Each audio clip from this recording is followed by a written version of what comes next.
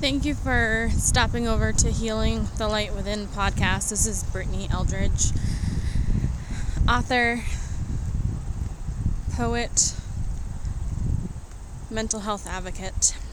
So, of course, as you've browsed the podcast, you've noticed possibly a lot of talk on inner child and trauma, as well as healing, triggers, internal family systems.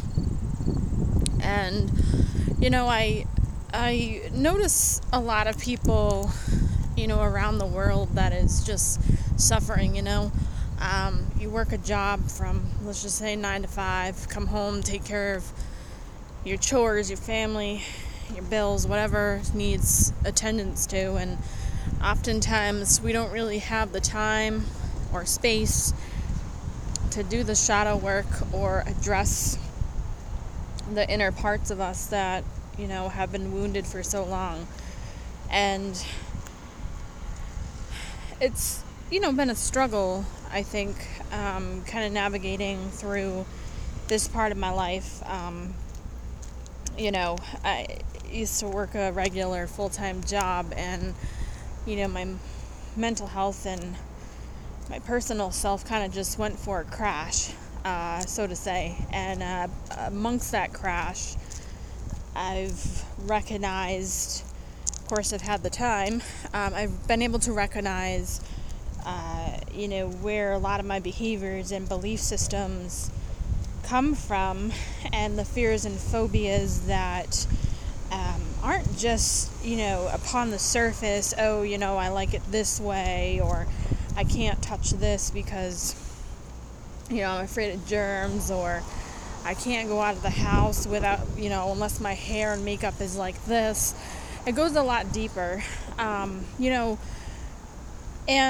of course, as we can recognize, our parents had trauma from their parents, and as we can recognize it, it kind of goes all the way down the family tree line.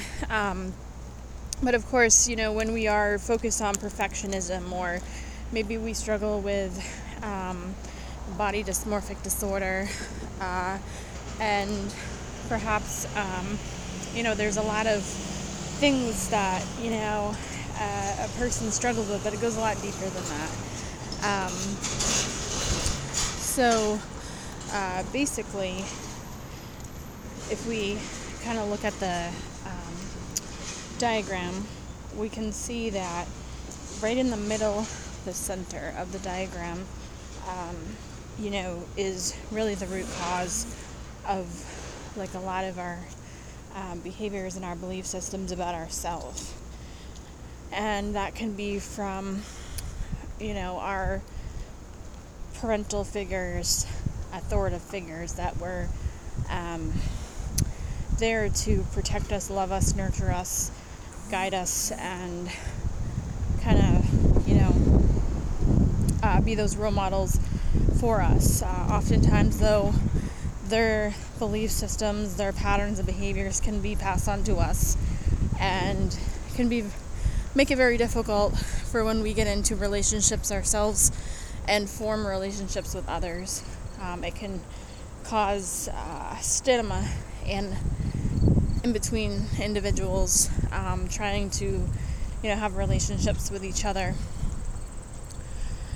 So a lot of it you can stem from self-esteem, as well as your worth.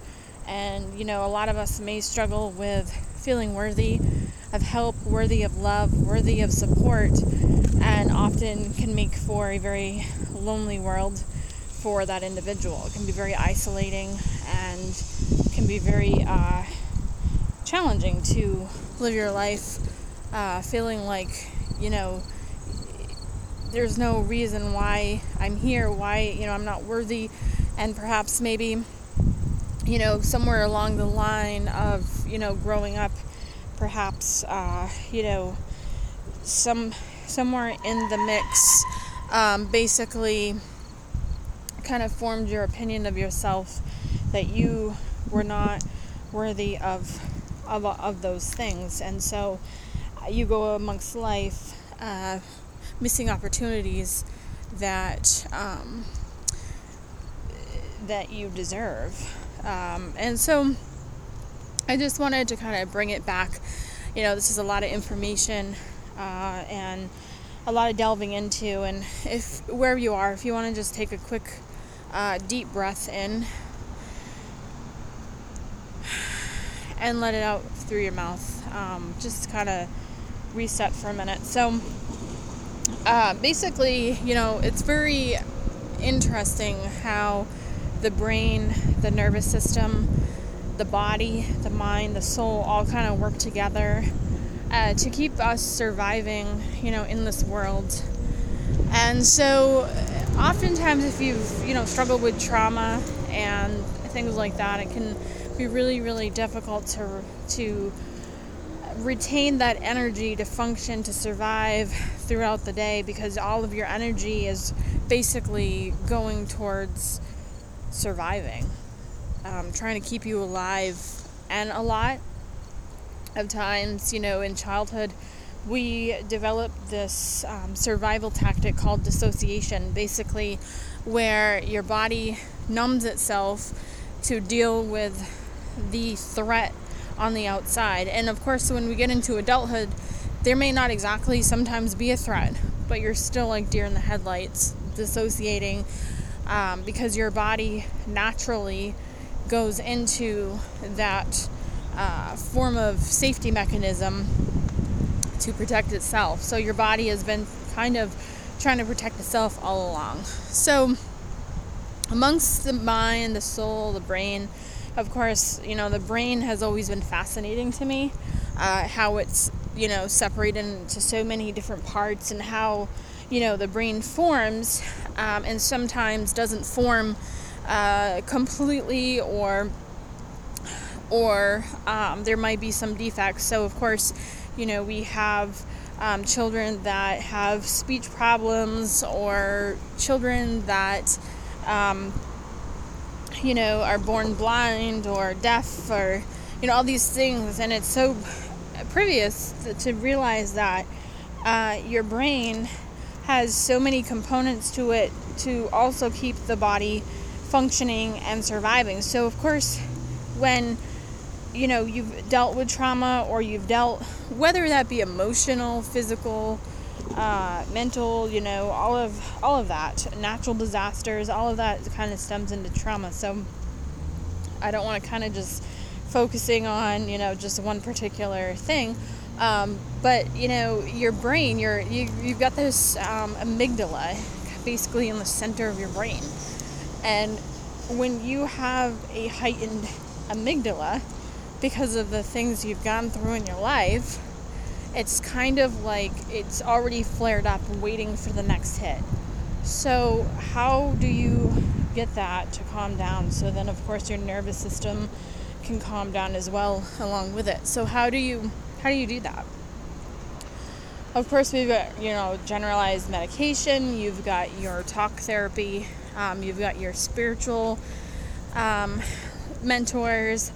Also, there's the somatic release, shadow work, breath work. They've got all different types of modules that can kind of really delve in and try to help process those things.